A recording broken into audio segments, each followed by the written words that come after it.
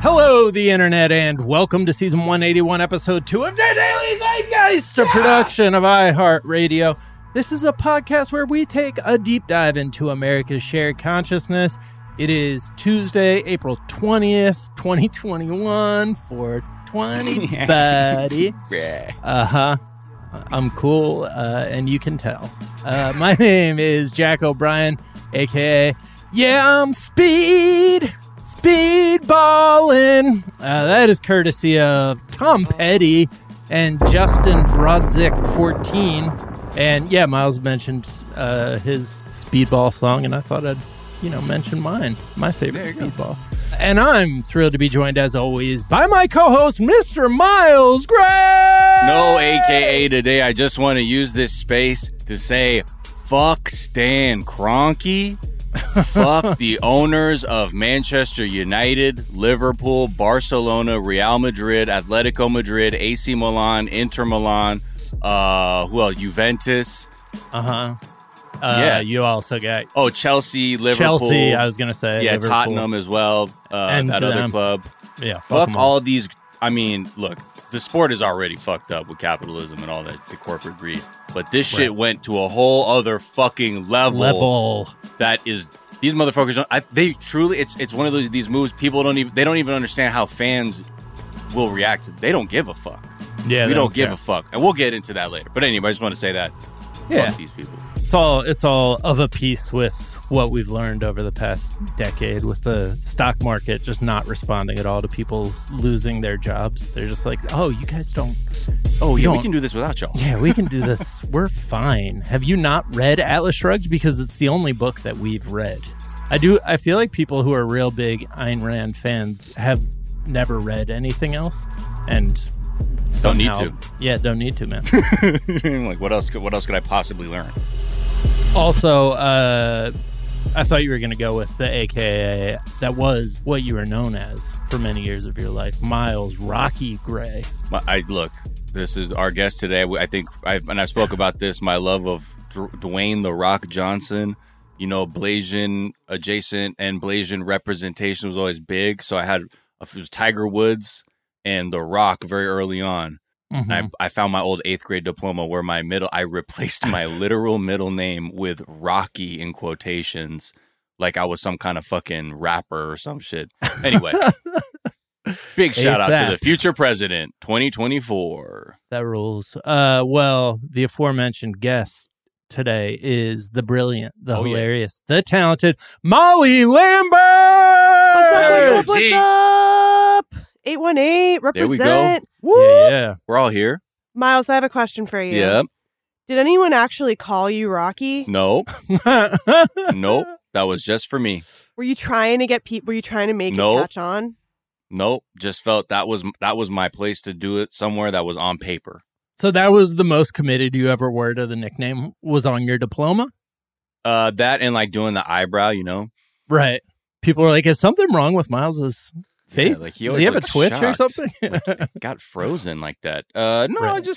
It was about that. I would wear definitely a wristband on my elbow, like a sweatband on my elbow. That was half, because I was kind of baller style of the late 90s, early aughts was wristbands and shit.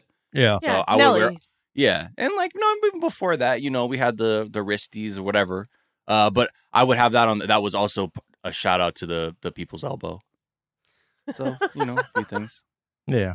Subtle glasses. I would wear the glasses. Subtle illusions. Maybe not subtle at all. I walked around thinking I was this asshole. Right. Good 8 calling months. Everybody jabronis and oh hell yeah. Yeah. Hell yeah, man. Or I just started say it doesn't matter what your name is or something. It doesn't matter. Yeah. What about that remix with Wyclef, y'all? Yeah. It doesn't matter. Woo! Asking people questions and then before they can answer, it doesn't matter. Yep. Look, Just being like, sorry, man, you asked. Some go people fuck yourself. are jabronis, though. And it's Miles true. has to 100%. tell them. Yeah. And the culture has lost sight of that, I think, in general. Like that there are people who are undeniably and unrepentant, unreformed jabronis to this day. Just fucking total jabronskis. And I think because we have no shame, we need to bring the jabroni back because there's nothing you can call. You can't even call. Racist people, we're getting to that point with racists where they're like, and you're like, oh, Right. fuck. Yep. See? Okay. So there's no shame out here. Yeah, So I call wonder him a- maybe we need jabroni. call him a jabroni. Confuse the hell out of them. What? Yeah. Be like, Hey, are what's you that? jabroni? Oh, okay. All right, jabron. Let's get going here. Come on, buddy. Jabron James. All right, Molly, we're going to get to know you a little bit better in a moment, but first we're going to tell our listeners a couple of things we're talking about today. I think we're just going to devote the whole episode to that whatever the soccer thing Miles was talking about was. Nah, we'll dig into some People other have. shit. I'll help you understand because Please. it's really it's going to upset the global balance like the Iraq War did. But with much fewer higher deaths. stakes. Right. Much higher stakes. Right. No, but it's really cataclysmic shit. All right. We're going to talk about the 6 mass shootings over the weekend and just where we're at with gun reform. We're going to talk about how the Derek Chauvin coverage is panning out, how people are anticipating the jury decision. Verdict, I think, is the word that other people use, but I try not to. We're I'm in a post-verdict world. I'm in a post-verdict world. We're going to talk about what's happening in Florida. We're going to talk about that soccer thing. We're going to talk about the Roe v. Wade movie. All of that, plenty more. But first, Molly, we like to ask our guest, what is something from your search history that's revealing about who you are, what you're up to? I was looking up sea pear because Anna and we do a show called Deckheads Chief Stews on Tuesday nights. Anna Hosnia, fellow Zeit Gang affiliate, and we were talking about like pear soda. Ooh. And because we drink weird things on the show because it's on Twitch, we like to drink weird things out of martini glasses. And I bought a pear soda at a Armenian market, but I sent her a picture of something else that was like a sea buckthorn drink, and she was like, "Is that pear?" What is that? No. What are those words? Would you say a sea buckthorn? Yeah. So then I was like, sea buckthorn is a plant. It's like underwater berries. Okay. And people drink it. People make a juice out of it and drink it. Wow. So yeah, sometimes I was looking up a lot of like weird juice. Why can't I imagine anything being like sweet that comes from the ocean? I guess because everything's just so salty. I don't know down that there? it is sweet. I think it's like Okay. weird and tangy, and it's more about the supposed health benefits. I had never heard of it as a plant, but apparently it's like the number one health drink in like Russia and Ukraine. Oh, awesome. I feel like there's got to be like some piece of good news where they like discover, oh shit, this thing that lives in the Marianas Trench is the like most healthy plant. Yeah, it's and supposed to be abundant. good for heart health, allegedly, but it's one of those things where it's like there's no real proof, you know? But, Yeah, right. But maybe. I feel good. So, yeah, am I just going to draw that connection? Yeah. There it is. No, I do feel like it's like whenever they find a plant in the rainforest and it's like it cures some very specific disease, you know? And you're like, why would that be true? Why would there be a plant that just has something in it that's like good for that disease? Nature's amazing. Yeah. Who'd have thought? Totally. Molly, what is something you think is overrated?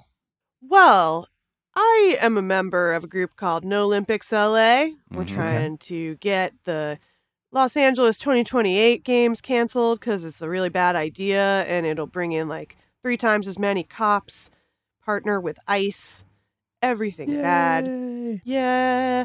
But I just wanted to say the Olympics in general, super overrated. Would you believe they're doing the 2020 Olympics now? Yeah. I don't know why. I don't know. Nobody wants it. That's the thing is the 2020 Olympics are supposed to be in Tokyo 2020. They obviously didn't happen because of coronavirus. They postponed it a year because basically when you sign up to have your city have the Olympics, you're just on the hook for whatever amount of money. I already spent that money. Already so- spent the $20 billion over budget. It is now. So they really are insisting on doing it, but like nobody in Japan wants it. There's been polling and like 70% of people plus are like, we don't want this right now because coronavirus is totally back in Japan. They're having like a fourth wave. Yeah. Like a lot of the rest of the world, they are not done with coronavirus because America hoarded all the vaccines. Yeah. Yeah. And we're just like, well, hold on. Let's just make sure all of the other ones suck bad enough, and then we'll give you some of them. Yeah. So they're doing the torch race right now, the torch relay, which... are they? Yeah, it started already, which we hate the torch relay for many reasons, including that it was invented by the Nazis. Hitler! For the 1936 Olympics. But they're doing it now, and it keeps they might have to like cancel stops because coronavirus is Not because Hitler like started it. No, they don't. I mean, like, how about that? Hey, whoa, hold on. Have we thought of? Wait, do y'all remember who started this one? Yeah. Do you think there's anything fascist about a giant torch being carried between across the countries land? Across the land? Is it the one? It starts in Greece and then ends up. Yeah, at the would venue? you Is that how it believe works? it's because they wanted to show the legacy of like Western history from Greece to Germany in 1936. Mm-hmm. But it's still creepy now, and yeah, they are also preparing to dump a bunch of nuclear radioactive water in Fukushima because this was supposed to be the quote-unquote recovery games because it's 10 years after the earthquake and nuclear disaster. Would you believe the area hasn't recovered and that doing a big tourist event there won't help? Yeah. Yeah, it's going to... Oof. Also, turns out nobody really cares about the Olympics. People didn't really notice they weren't happening, and now that they are happening, nobody really noticed. Yeah, just make him in one spot. Just fucking do that if you want to have that. Make it Create worker Olympic owned. Village that is specifically in one place in the middle of nowhere. It's and got to people be. can just- It's got to be worker owned though too. It's got to Yeah, be right. athlete owned. It can't be the International Olympic Committee because they are a bunch of war criminals. Kind of. Okay, how about this? What about Visa? yeah, That would be sick. that's true. Because you can't even put a face to it. It's like Visa. You know what I mean? How bad could they be? Hey, that's what we say about every company, and then you know. How bad could they be? What are they? Uh-oh. You know. So I'm assuming Yeah. the torch relay is like a chance for local advertisers to like get in on whatever the grift is. It's 2020 all. Tokyo grift. Yeah, to siphon money from the local people, you mean? Like, They don't even, they always say like, oh, we're going to help the locals. And then they don't do that. It's all like super corporate at the top level. So, Right. although, well, like, to be we're fair, gonna- there's at least 2 photo shoots. Yeah. Right. There's Which 2 are photo like- shoots and then they like stay Those up are in huge. I'm Yeah. putting this shovel on this ground in the ground with this ribbon on it, Well, and yeah. we fucked off forever. No, and you can see there's like 1984 Olympics photos in LA up at restaurants and stuff sometimes. But there's also a lot of people who went Yeah. to jail. I because of that. like that the Olympic torch is like the on cultural plateau with the giant scissors cutting a big opening of a building and like a person breaking ground. Like Yeah. the things that literally nobody except for like a handful of corporate executives give a shit about. But Yep. yeah. And then you use that as part of an annual report on philanthropy, and you can pat yourself on your big shoulder pads. Yeah, I mean it's all a grift. It's all a big old grift, and Tokyo 2020 grift. Also, at the same Tokyo time, I grift. feel like It's it's like in terms of entertainment, watching the torch run by through your town is the equivalent of like going down to the docks and waving goodbye to a boat that is. Oh, being you can't sent even off. do it. They sell the ticket. The tickets are all like given out to rich people way before. There's no like. And, no like, regular what is the people are- entertainment value? Does anybody actually go? It's because you spent $15,000 on your visa in 3 No, months. literally, they're like, oh, locals can come watch a torch relay, and then it is always just like rich people who paid a lot to be there get to come and sit There there. it goes. Yeah, I It's mean, going. Yes. LA Just waving in 84. fast motion like it's a 1900s like newsreel. LA 84. It was run in by OJ. Hey, and absolutely. What could be more damn emblematic? Yeah, Yep. Damn right. And I think they should have it run in by him again. And completely agree. 2028. When it's but we're not going to let it happen in 2028 because Right. we're out in these streets. yes. What is something you think is underrated? Underrated. I'm going to go wombats. Ooh. Whoa. Wombat. Really into wombats. Why? What happened? They're cute and funny, and their poop is a square. That is truly one of the most amazing things. Oh, right. I remember that on Creature Feature. Yeah. Or maybe it comes up all the time when you go on Creature Feature, but I remember being a poop-shaped episode, and that I was about to be like, are they the cube poopers? Yeah, and the only ones of any animal. And they're just kind of cute little chonkos. Recommended. Wombat. Are there, where are they? Where do we got to go to see them? Tanzania. Tanzania. Tasmania. Yeah. Tasmania. Shit. Sorry, not Maria Tanzania. Island. All right, mate. We're on our way then. They are pretty they cute. Are they poop little charcoal bricks? Sorry, not Tanzania, Tasmania. Please edit me out saying Tanzania. Nope, it's because I corrected it's in you and there. I get to feel superior. It's in there forever. Justin, don't Cancel don't edit it target out. identified. Cancel target identified. Cancel target identified. I didn't know.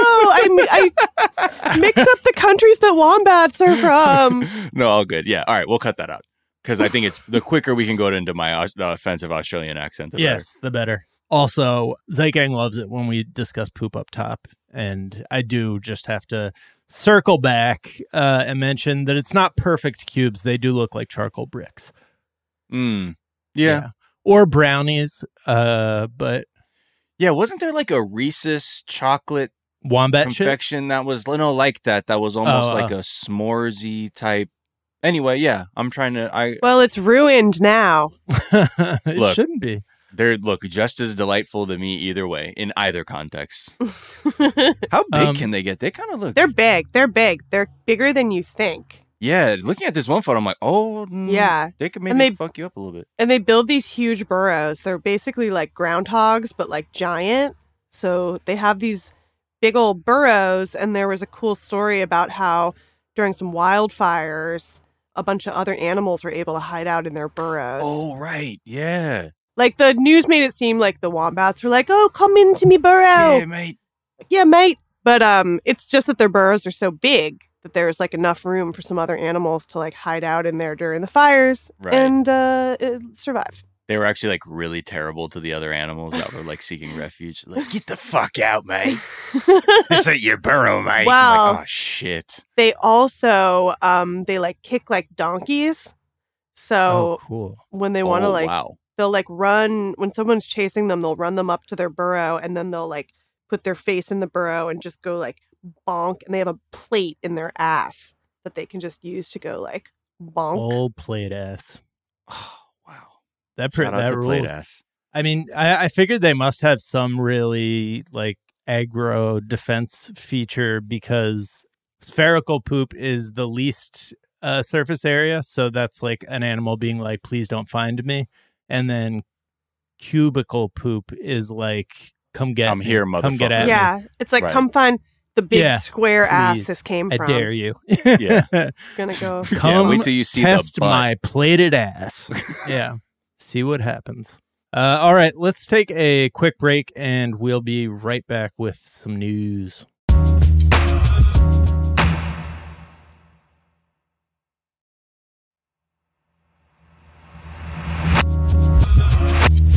And we're back, and the mass shootings continued through the weekend apace. There were shootings in Nebraska, Texas, Louisiana, Illinois, Wisconsin, and Ohio over the weekend, just over the weekend. Holy fuck. Yeah.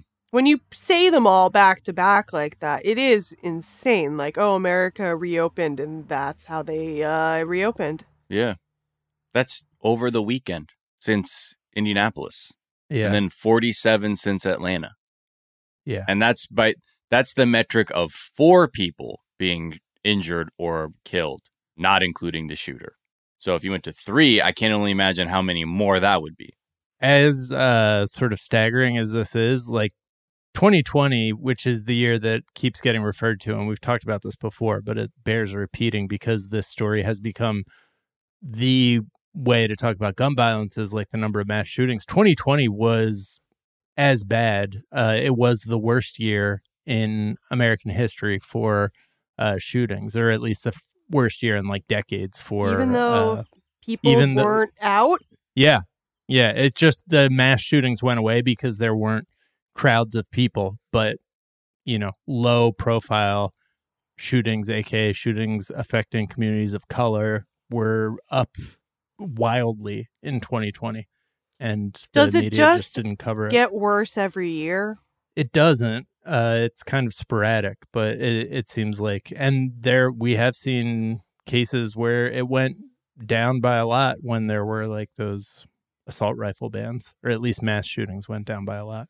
But it's just weird because there's like these different things. We talk about mass shootings, and that's the type of gun violence that kind of captures the attention. So that gets covered as if it is gun violence. But then there's all this other gun violence that's happening that the media just completely ignores. And either direction that you want to take that information, it means that the gun violence problem is just so much worse than we are willing to admit, like in the mainstream. Plus the old police. Yeah, exactly. That's not even counting them. Yeah. They shot and killed 1,000 people, or almost 1,000 people in 2020, and there's usually more gun deaths by suicide every year. I don't know, like that. I keep coming back to the idea that guns need to be treated like a public health crisis. Like the argument and pushback you always hear is that, well, they're like everywhere. Nobody, like, you're not going to get people to stop using guns or like having guns everywhere. Like, but with smoking, like generations ago, it seemed like, well, everybody smokes and you're not going to get people to stop smoking. But it's, we've had success just by putting legislations and like rules and laws in place. Yeah, but we need legislation. We need like politicians that do things, because the filibuster in place still. Yeah. And even though like it's clearly not a fucking third rail issue to talk about gun control right now, based on like how many people are like, what the fuck is this? Like, what's going on? We just still have this pack of jokers who are just like the concern is overplaying their hand in terms of introducing legislation that would keep us safe. Yeah, everybody's always like, the midterms. What about the midterms? If we try to ban guns and... What about people dying? Man, fuck your midterms. What the fuck are you talking about? Also, when you said we got to treat it like a public health crisis, I'm like, I don't know that we're good at that either. Right. But like, yeah. Though, I mean, just more in the context. In the context, like when you think about smoking, like that was something that we were at a point where the people were just allowing themselves to be lied to. Like we're at that point before when like cigarette companies were like, well, tobacco doesn't lead to cancer, and politicians were just like, well, they said so we're not gonna. Now we got vaping. Right, and it's like decades and decades ago. And I think we have like a long time to go too.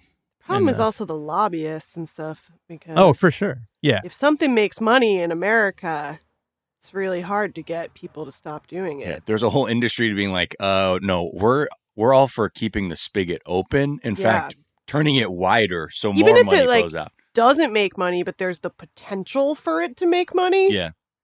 Hard to it's get never people. to close that off. Yeah. And if you are, then you're an activist usually. On the other side, the lobby's like, no, open fucking all the fucking way. No, don't fucking stop, no matter what. And yeah, this is what we're looking at. They've somehow convinced, I mean, it's not even that the lobbyists are convincing politicians, because the sort of psychology of the politicians we have are just these like lame ass, it's also C-list just celebrities the who want to stay in psychology office. of Americans, like we saw with the public health crisis too. It's like people are like, my personal freedoms are the most important thing, and me being able to do whatever I want all the time is all I care about. Mm-hmm. What a really bummer 420 this is so far. Look, man, it's like that way. Look, you can't say you buried your head in the sand this 420. You could have a good one. That's right, man. There's no escapism. That's right, bro. Oh, I hope you're not smoking weed to escape, man. I hope you're doing it to make everything more vivid. That's how fucking intense I am. Was that your rock voice coming in a little bit? I don't know. What do you mean, like The Rock Johnson? Yeah. No. It's been years. It's been years since I've attempted Dwayne. Come on, man, give it to us one time. For the millions and millions. That is more Dwayne. Yeah, you couldn't even do it into the microphone. No, because you turn it away. You got to because the power would have been too much for the listeners. And you got to get that eyebrow up. You know what I mean? And take. You got to fucking. You got to take in that applause like a fat line of cocaine. Like that's what he's smelling. Yeah, exactly. Cocaine. Right. All right. I did want to talk about how the impending verdict, as some people call it, in the Chauvin trial is being covered by the mainstream media. It's like you're seeing a lot about like Minnesota on edge with like photographs of police in like riot gear and like batten down the hatches. And like it's, I don't know, it feels like a weird like way to cover a case where the question is about whether somebody did something that we all saw them do on camera, and like that they just like kind of leave that out. I don't know if it's because they're like the media is not supposed to influence like a jury or something, but it just feels like the possibility that they let someone who committed murder on camera like get away with it, and the fact that he's guilty on camera of murdering someone is sort of left unspoken. They're just focusing on the possibility of like what happens if he's acquitted and or there's a hung jury, which like seems like you're kind of covering a story assuming one of the major elements of the story decides to stop cohering to any logic, right? Which I guess is history. Like, so one way the New York Times covered it almost like a 538 thing, where they did like an analysis of priors and all the different ways that the judicial system has fucked up very similar cases of people obviously murdering people of color on camera. And they were like, here's one way it could go, here's another. This is why we think like the fact that they had a police witness is like important, but I don't know. They don't follow it up with a discussion of like how clearly broken and white supremacist the system is. And some of the accounts, some of the cases that they describe are just like beyond infuriating. And I know this is like the journalistic, like, well, we just say, well, how they're it like, is. gotta see both sides. And right. It's like, there are not two sides to this. Right. Yeah. They did it. It's on video. If people are denying that it happened, it's because they're so invested in white supremacy and policing that, you know, it's like propaganda. They'll just be like, yup, I didn't see it. Well, that's not what he did. Just because he's just trying to get control of a suspect. That's what happens. So we shouldn't, just interact with cops or whatever because I'm so cop-brained. And the whole gamification of it is because they don't see black life as human life. That's the only reason you can be like, no team has come back from 3 games down in a series. Right. They're what like, the fuck are you talking about? They must have done something to warrant it happening. So therefore breaking the law to beat the shit out of somebody. I mean, it just all is the Rodney King trial. Right. To say like, yes, I think that needs to be underlined more, that there's a pattern here. Not like never ever has a white cop been convicted. That's I think it's fair analysis as a journalist, even if you're playing both sides, to observe that and say this is a very rare occurrence in the United States because of this. If they did convict some of the racist cops, occasionally they'd be able to be like, look, people get punished when they break the law, even police officers, but they won't even do that. It's like, no, if you're in the police, you can just do whatever you want and there's no punishment. Mm-hmm. Yeah. There's no consequences. So, of course, that doesn't motivate people to stop breaking the law. Yeah, it's again, that's how the media functions to protect white supremacy, because it has a hand in removing the terminology from the discourse by saying a city on edge. Right. Oh my God! The state of lakes filled with the tears of Minnesotans on edge. Right. Like, it's fucking bullshit. Yeah. Because you're just turning it into you're trying to explain something complex to a child, and you're not giving them the full picture. Well, because you're being like, oh, what about property?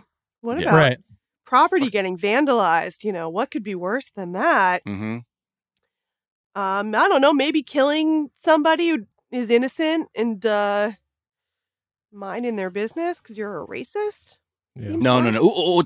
Okay, so now we're in opinion territory because you said the R word. Yeah, go over to the opinion page. I mean, yeah, it's not like this feels like the entire old school journalistic apparatus has this thing where it separates this stuff out, but it just leaves this surreal experience of reading a story where the most important factor is just left unspoken. If you just read this story about all these police getting off, it's you would just be like, wait, what? Why is this happening? They keep murdering people in this story and then getting let off, and you're saying that might happen again, but it's never addressed. It's just kind of I guess implied, but that just feels insufficient to the moment to crush you. So you're it's to be just give up. Right. Mm-hmm. Let's let the state roll us. Yeah. That's what they want. Well, speaking of things that remain legal and things that will be made illegal, Florida is moving forward with its Combating Violence, Disorder, and Looting and Law Enforcement Protection Act. Mm-hmm. Yep. They're making it illegal to exercise your First Amendment rights. By essentially saying let's protect the police so that way anyone else that doesn't like it when poor people and allies get together to voice their displeasure, they can just do whatever the fuck they want and make it mad illegal. This will just be great. This is how we combat any kind of progress. So the things that it's doing is essentially just makes it a third-degree felony when 7 or more persons are involved in an assembly and cause damage to property or injury to other persons. That's just, how the fuck are you supposed to know anything about how a demonstration can go?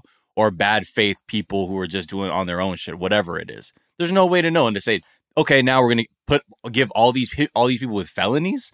On top of that, I think one of the things that's been pointed out for the most is about that essentially makes it legal to drive through people or a crowd if you feel like you're fleeing for your own safety from a mob, making the driver not liable for any injury or death. It's the end on, and also you can hit people with RICO charges if you organize or fund an assembly that goes disorderly or whatever.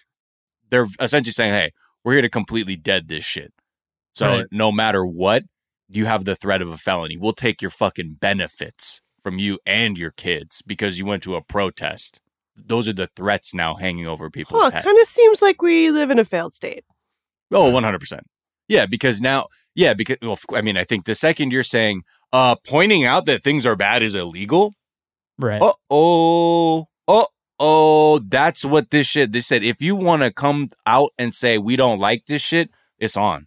I mean, also, given how demonstrations go, when they say if it gets violent or disorderly, it's usually the police. Actually, it's always the police that instigate, kettle, and do whatever the fuck they got to do to start turning shit up to justify whatever their own escalation is. So this is they've just created a feedback loop to be like, yeah, man, this is, if they're out there and y'all are out there, it's fucking on. And they're all getting felonies and it's just whatever happens, fucking happens. Because we've completely changed the law. And to take it to this point too, because it is a failed state, it's just the last step in trying to preserve this myth that is central to policing, which is that investment in armed protectors is going to create the kind of safety that people desire or need, rather than giving everyone the peace of mind of being materially supported and taking away the chaos of lack, of needing, of not being supported. That is how you're going to create safety, not, we need more fucking goons, man. That's the problem. Shit's gone out of control. It's not gone out of control. Y'all have fucked up so bad. You failed all these people, and you act why everybody is so upset because they don't have anything. So again, solving problems in America by just creating new ones and becoming a never-ending revenue stream that gets just menial results. So is this like what? So is this going to be enacted into law like immediately, or how does that work? I mean, I'm assuming it will eventually succeed, but yeah, I mean, I'm pretty sure it's going to be sent to his desk to be signed. right. So it will be signed into law. I mean, That's it's crazy. people are like, there's going to be a lot of lawsuits and shit. But yeah, it's the the Republicans control the Florida Senate and House, so it's boom, boom, one after the other. So I mean, it's again, there seems to be this overall structure where the police are so petty and so fragile, and if like somebody says something mean to them, they get to like start shooting at them with shooting projectiles at them that can crack their skull and shit. And like when you look at the number of police that shot and killed people, it was like close to 1,000 in 2020. When you look at the number of police that were shot and killed, there was like, I found this on like a police news site, and it was like 45. Unacceptable. This is like ridiculous. Like it's just, there's this imbalance of like how they want things to be viewed that is obviously like all racists, they have a victim complex where they're Right. like, I'm the real victim right. in this situation. People Right. calling me a racist is worse than me being one. Right. yeah, And also the Democrats aren't doing shit to stand up to the police either. That's the problem. No. Also, No. there's no opposition party. no, and the ones that are even like to the left of Democrats, they just get shushed out, and they're just Yeah. like, no, don't say that. Yeah, we can't. We don't like that. Yeah, because policing is also just intertwined with the history of slavery in America. So talking about police is just, it unearths a lot of stuff that, the propaganda machine would prefer we not discuss being integral to the financial success of America. Much like the Olympic torch marathon. Pretty much, they're Don't look too far back why that started. look at the coordinated ceremony of everybody marching in lockstep. Yeah. Right. So, yeah, I mean, again, this is just, we just run into the same fucking problems because capitalism won't allow for stability because there's no money in that. Right. And because of that, we have to come up with these ridiculous fake solutions that just cause more problems or just look different enough that like, oh, that's new. But you're just spending money on fucking robot dogs? Now, what the fuck are you doing? Right. Just like with climate change, like rather than properly investing in the shit that we needed to reduce emissions, we're more like, what kind of technologies can we use to fucking fight the earth? It's like, what the fuck are we doing? Oh, 100%. Yeah. Just so backwards at every step. You'd hope more and more people begin to see the absurdity of it because on its face, it's so absurd. Like there's nothing you can say that you're like, oh yeah, this is aligned to the solution. Absolutely No, everything not. is so absurd, but it feels like dissent just keeps being criminalized. So it's like, Right. what are you supposed to do? Right.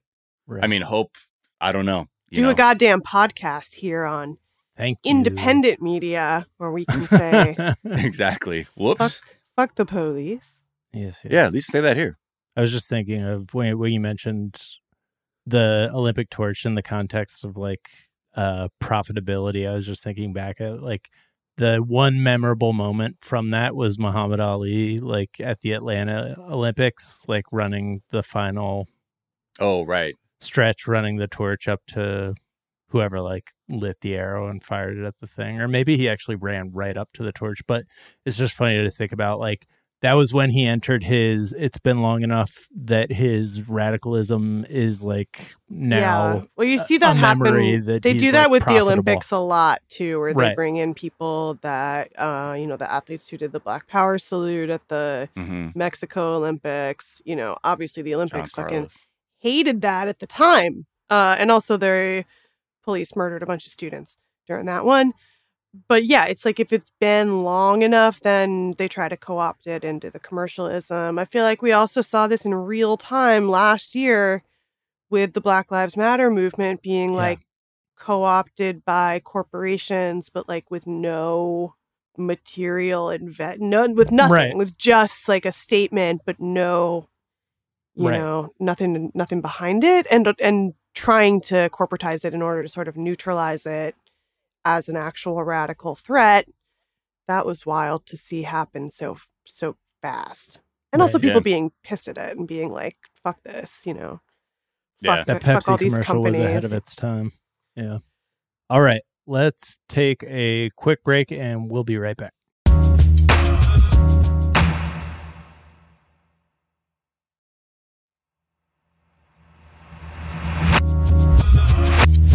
And we're back, and it's time to talk about a couple sports. One is an obscure one, soccer, I believe it's called in Europe. I call it football.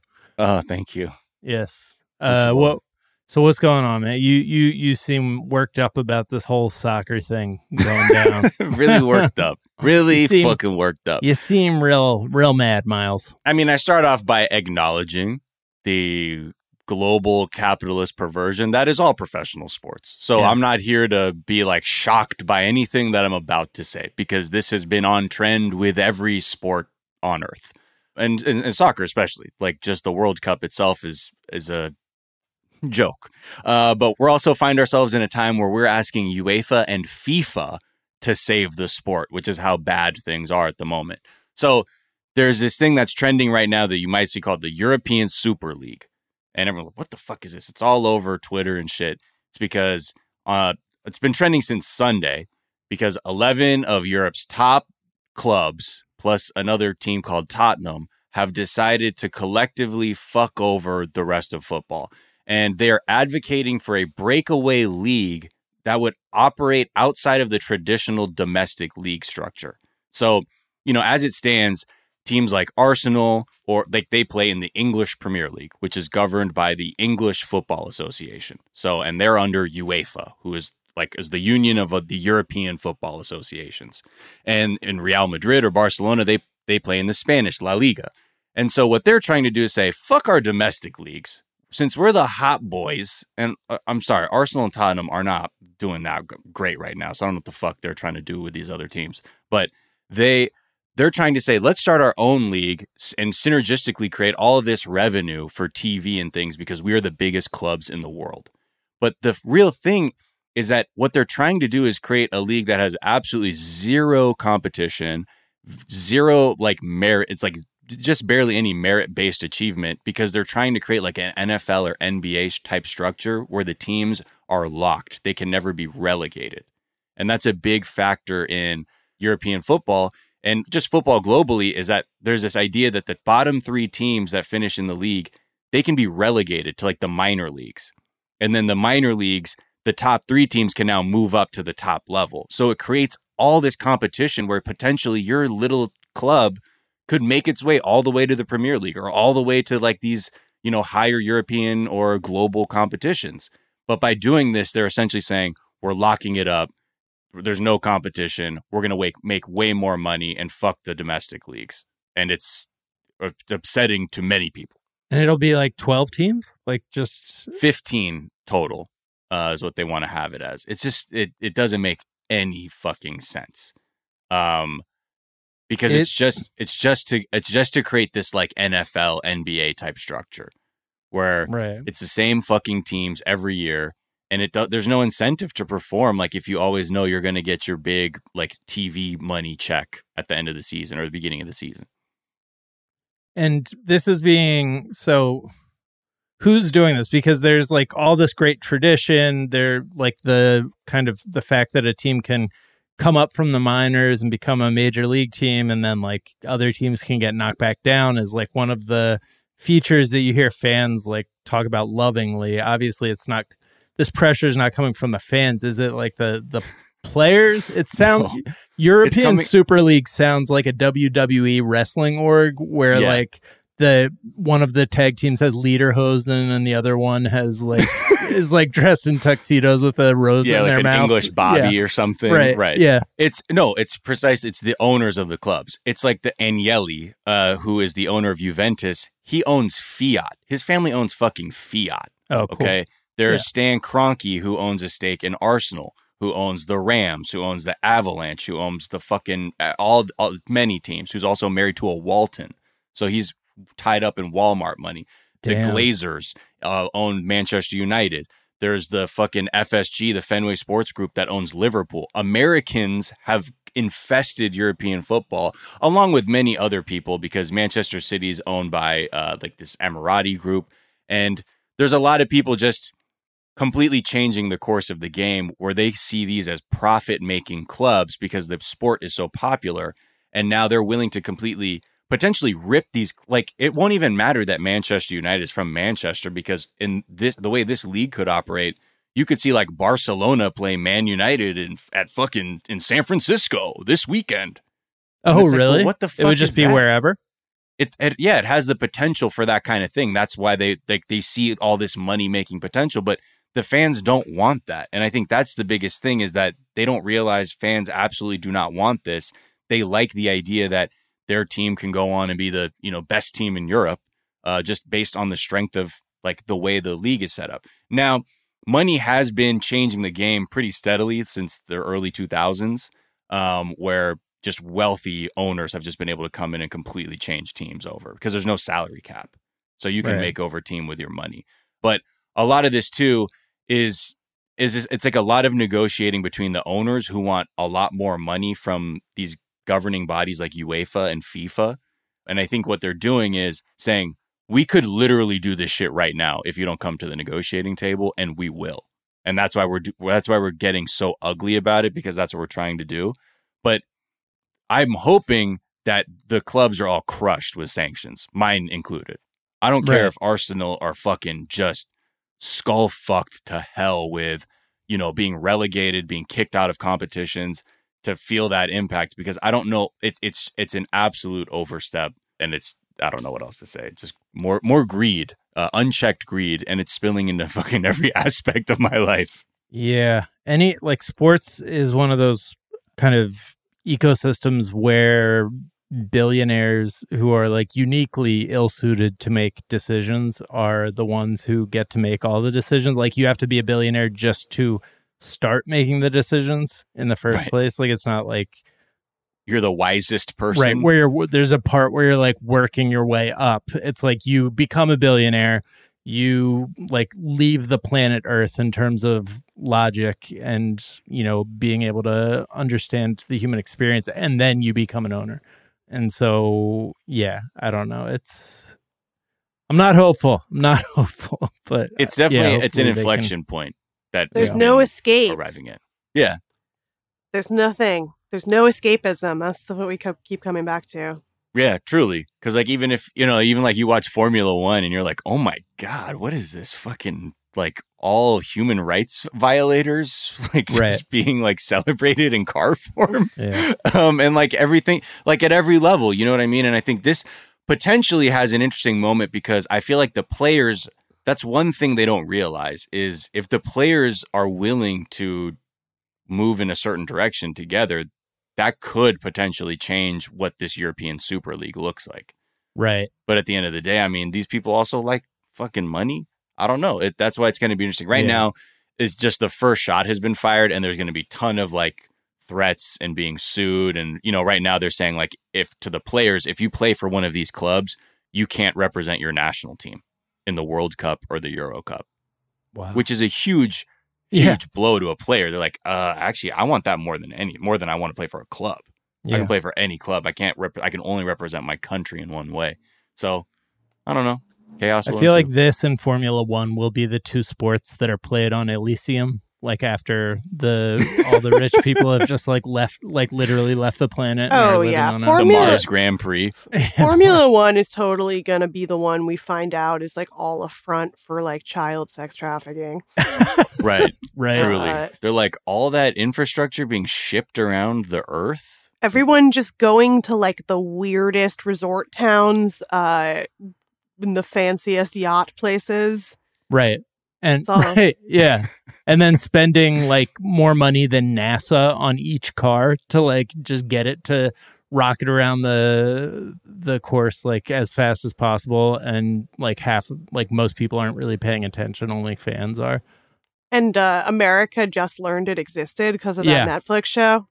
Because let's be honest, because of super producer Alan Hosnier, who is the number one F1 evangelist out there right now. Team principal for Zeitgang Racing. She got me into it by explaining that they're all like insane divas. Yeah, totally. Yeah, I mean, when you're about to crash at 200 miles an hour, why not be a little catty? They're so catty, and they're like, I have to be the fastest. It's also like if team sports had the same sort of like ego distribution as like a rock band, where like the lead singer is just like far and above like everybody else, and it's just like, well, this is gonna sports were like you're also fighting everyone on your own team, right? Yeah.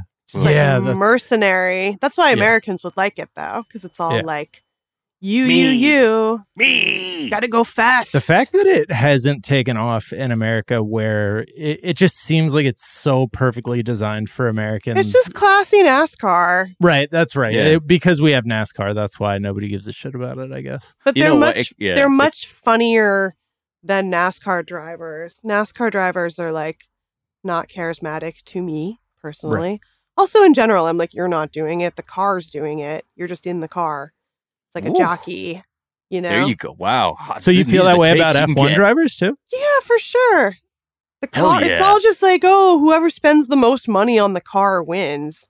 Yeah, and at the end of the day, that will separate people, because a lot of them are like, well, if I had Lewis Hamilton's car, that's like all they talk about. It's like, like, we don't have as much money as Ferrari, so like Ferrari won. And then again, and ain't that the tail of the earth? Right? Oh, you can't afford it? Huh. Right. Well, I guess you're left behind, bitch. Bye.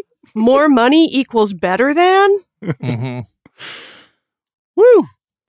All right. Well, let's talk briefly about an indie film that we've been buzzing about. You know, F1, obviously something that has been influential behind the scenes on the Zeitgeist team, but also this new small flick that just came out, was years in the making, almost like, was that Boyhood? Was the Linklater movie? Yeah, it's like Boyhood, except none of the time spent behind the scenes is evident on the screen.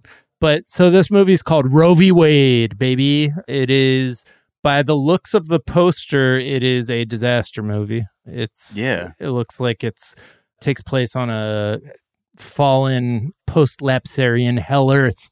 Roe v. Wade, when like abortion has cleared the earth of all its population. But it's got actually like even 9/11 vibes too. Yeah, because there's like twin tower kind of hulking structures in the foreground.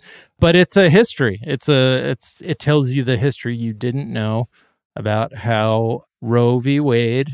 So let's just start with who created this.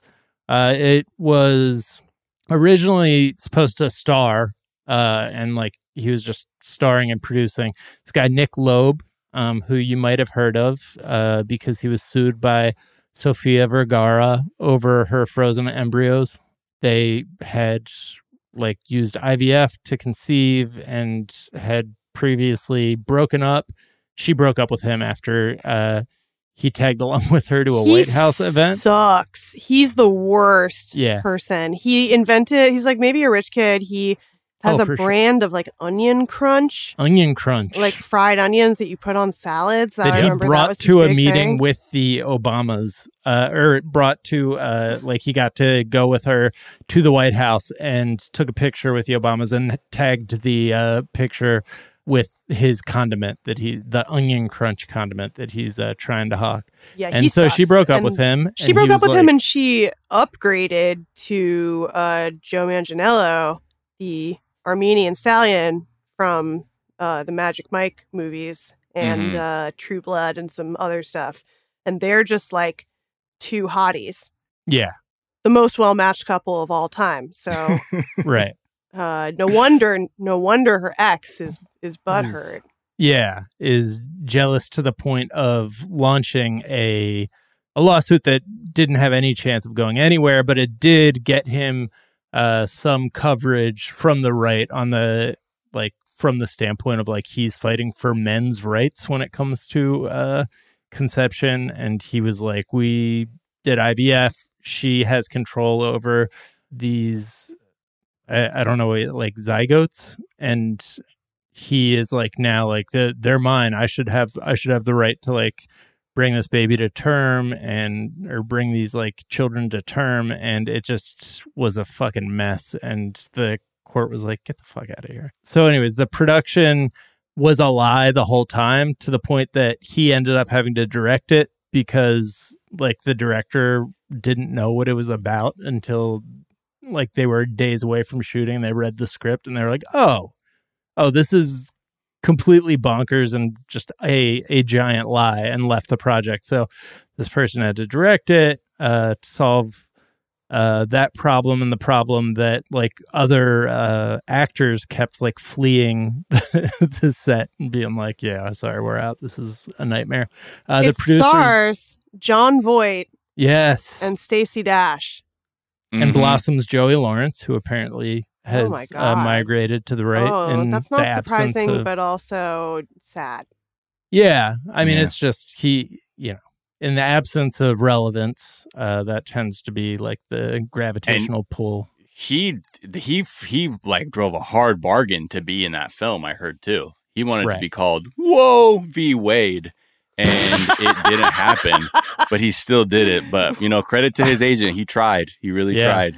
Yeah. Also, how do you take a director gig and you don't know what the fuck you're shooting? Was it that they showed them one script that they agreed to, and then we made some alterations days before shooting? Sorry, I'm just still laughing about how you walked us into that joke.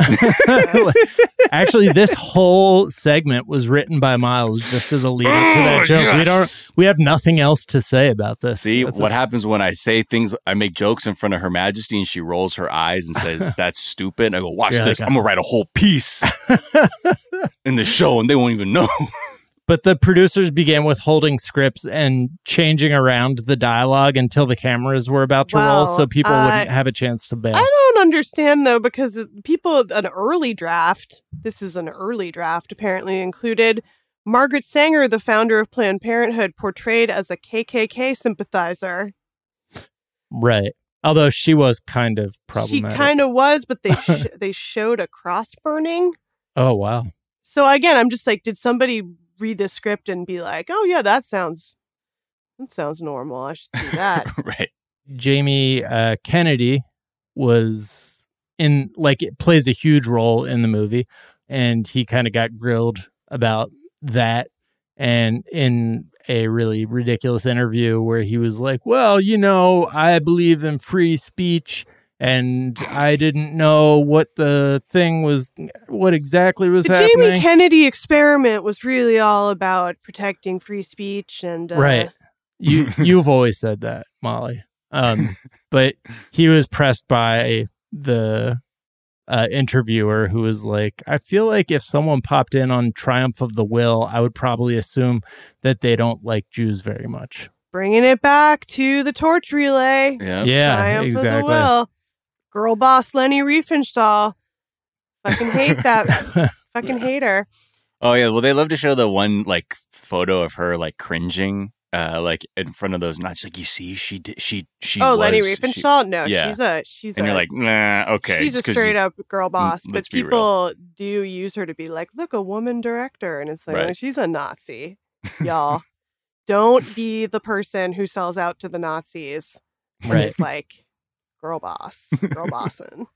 Also, Triumph of the Will is just boring. They show it in film school a lot, but it's boring and it sucks. Much like I imagine Roe v. Wade, the movie, to be.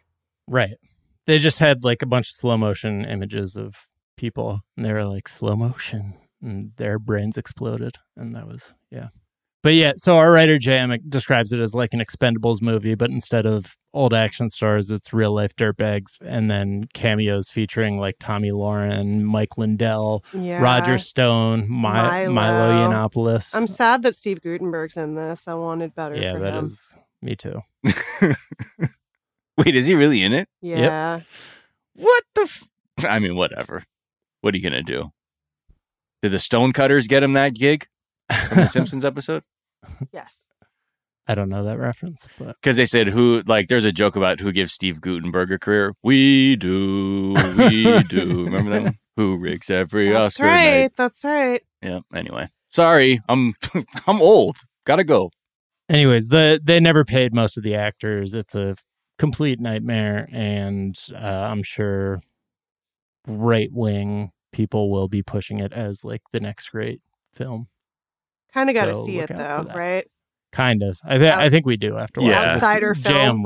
Jam I watched it instead of I like to see some of those right-wing outsider films. You know what I do really want to see is Steve Mnuchin's wife's movie. Yeah, I hear that is bonkers. Wait, Yeah. which one's her? Was she got Cruella DeVille got a movie? Yeah. She made a movie about like being a sexy, mysterious lady. It's like American Psycho, but she's like mixed with Joy, I guess, that like where she's a type A personality, but it's like American Psycho if it was written by somebody who didn't know that Patrick Bateman was supposed to be bad in that. It's called Me You Madness. Yes. Yeah, I actually haven't seen the trailer for that. Did you guys? Oh, we just enjoyed it. I don't. It's called Me You Madness. Okay. And she's like a hedge fund. It's so ridiculous. It's like the most masturbatory thing I've ever seen. Like knowing that she wrote and directed and stars in it. And It's do you think just she had any funding help from? No, her Yeah. husband was a fucking secretary of the treasury. What pretty the wild. fuck? I mean, now when you search Steve Mnuchin, you know what comes up? Film producer. Hey, well, I think he did he's produced some respectable movies along the way. No, but I mean, like, I think he's managed to manage his SEO. So rather than being like, Trump boot throater, he's a film producer. Steve Turner Mnuchin is an American investment banker and film producer who served as the 77th United States Secretary of Treasury. So, yeah, number 2 on the list of reasons you might be looking for Steve information on him is, what's his film game like these days? 100%. His vision has always fascinated me. Wow. So what the premise is that she's just like hyper successful and She's addicted to success. Yeah. And murder. And sex. What? And it's like all these like shots basically. Toxic cocktail. She's like in a jazz aerobics bike class with glowy aesthetic. It's just all over the place. It's really we're gonna watch else. it. We're gonna watch it. Yeah. For next year's 420 episode, we should just watch a movie instead of just be so bummed out. just being really bummed out. Well, Molly, it's been a pleasure as always having you. Where can Thanks people so much. find you, follow you, hear you? You can find me at Molly Lambert on Twitter, Molly_Lambert on Instagram, and I am on Chief Stew's Deckheads spinoff podcast and Twitch show with Anna Hosnia every Tuesday night on twitch.tv/DeckheadsPod at 7:30 p.m. on Tuesday nights, and then you can watch it whenever. Boom, boom. Yeah. And is there a tweet or some of the work of social media you've been enjoying? I enjoy all the national park Instagrams a lot. As the world reopens a little bit and we can maybe do things again, I want to go to some national parks. That's, what's a new national park that you're like, ooh, I see you. Oh, there's one that's like Big Bend. I think it's Oregon. Okay, in Bend, it Oregon. Looks really cool. They all look really cool. Isn't Bend, Oregon also the site of the last blockbuster in America? Well, we gotta go. Oh my God. There it is. Yeah. There it is. Come on. Making a trip. The edge of society. Bend, Oregon. We're gonna start our 1999 commune. Right. Which is exactly there. Right. My idea for a pre-Y2K commune where technology ends at 1999 and everything's good. I always want to do a dance night like at, one of these clubs in LA that's called September 10th, 2001. I love it. It's all new metal. My worldview is so post 9/11 though. I don't know if I'd be able to like get down. You know, Jesus Christ. people always say that about me, but I'm like intensely post 9. Post 9. Miles, where can people find you? Let's tweet you. Twitter, Instagram at Miles of Gray. Also the other podcast, 420 Day Fiance. And what better day than today, Tuesday, to go look at us, 420 Day Fiance, 420. I don't know, was it twitch.tv/420 Day Fiance? Everybody's on Twitch. Man, what's where all the kids are at? Now, let's see some tweets that I like. First tweet I like is from @Mina Lioness. It says, it's a photo of this woman with just like their mouth agape with just like, huh? And the tweet says, babies born during the lockdown realizing more than 7 people exist in the world. Which is true because that's I hear that all the time from people with younger kids. It's like they can see the difference in some of their kids who have just been babies without a year of like very minimal new people coming by and things like that. So yeah, I get that. I see the baby struggle of new faces, new places. My 3-year-old speaking of babies, my 3-year-old over the weekend, we were at a like little park area playing around a box, like just this wooden box, and this baby like kind of was holding itself up, and I was like, oh, this baby is so cute. And my 3-year-old said, and I quote, that baby's not cute, that baby is disgusting, in like within earshot of the parents. He's never said disgusting before. I don't know. He like overheard me say it about food or something. But yeah, so he's got a lot to learn about being around strangers or just the existence of strangers. This baby is disgusting. That baby's not cute. That baby is disgusting. Oh, easy. I was like, yo. That's worse than saying, yo, that baby's a fucking herb. Like, that's somehow saying disgusting. Describing a baby as disgusting is so aggressive. Wow. Baby on baby universe violence brain. like that. I don't like that. Galaxy brain. What? Sorry, I interrupted you. You were going to do another one? Oh, shit. I got so blown away by that baby is disgusting. Yeah, it completely threw me off. Another one's from Jeffrey Wright. It's a clip about this woman who is outside just on some like anti-mask Karen COVID shit. And she's like, I'm a Christian woman. I don't need to do anything. And then out of nowhere, the cops are just like, okay, you have to leave now. And like, they're trying to usher out. But his thing is, she was talking about the CDC, but as soon as she says it, apparently that's when like, they're like, okay, we're off this. Like, you need to leave. He says she was just about to drop some CDC knowledge. Damn.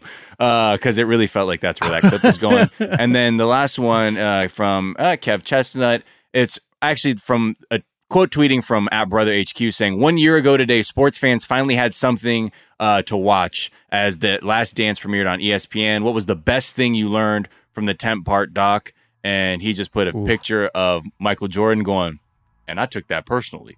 Because I do feel that maybe the thing that left. Vindictiveness is the greatest force in sports. Yeah. See a tweet I've been enjoying. Whitmer Thomas tweeted this like PSA drawing of like it. I had seen it before. It's like a pregnant woman and you can see the baby in her belly and she's smoking a cigarette, and then like to make the point that whatever you do to your own body, it's happening to the baby. In her belly, the baby's also smoking a cigarette, and then there's another one with a pregnant mom drinking a beer, and in her belly, the baby's drinking a beer. And he tweeted, "Is this a thing about how coolness runs in the family?" Which is just a perfect 7th grade health class comment. Anyways, you can find me on Twitter at Jack_O'Brien. You can find us on Twitter at Daily Zeitgeist. We're at The Daily Zeitgeist on Instagram. We have a Facebook fan page and a website, dailyzeitgeist.com, where we post our episodes and our footnotes, where we link off to the information that we talked about in today's episode, as well as a song that we think you might want to check out. Miles, what song are we recommending today? This is a remix by Madlib from the Madlib Invades Blue Note album, and it's a remix of Stormy. A lot of people know the song, but it's the Morgan Adams Quartet +2, but flipped with just the skill and the mastery of Madlib, and it's really great. Just some old, head nod, boom bap. There you go. I love a flip-it song. Love it a flip it. Yes, indeed. Almost as much as I love when there's when a song skips and someone yells remix out really loud. That's my move.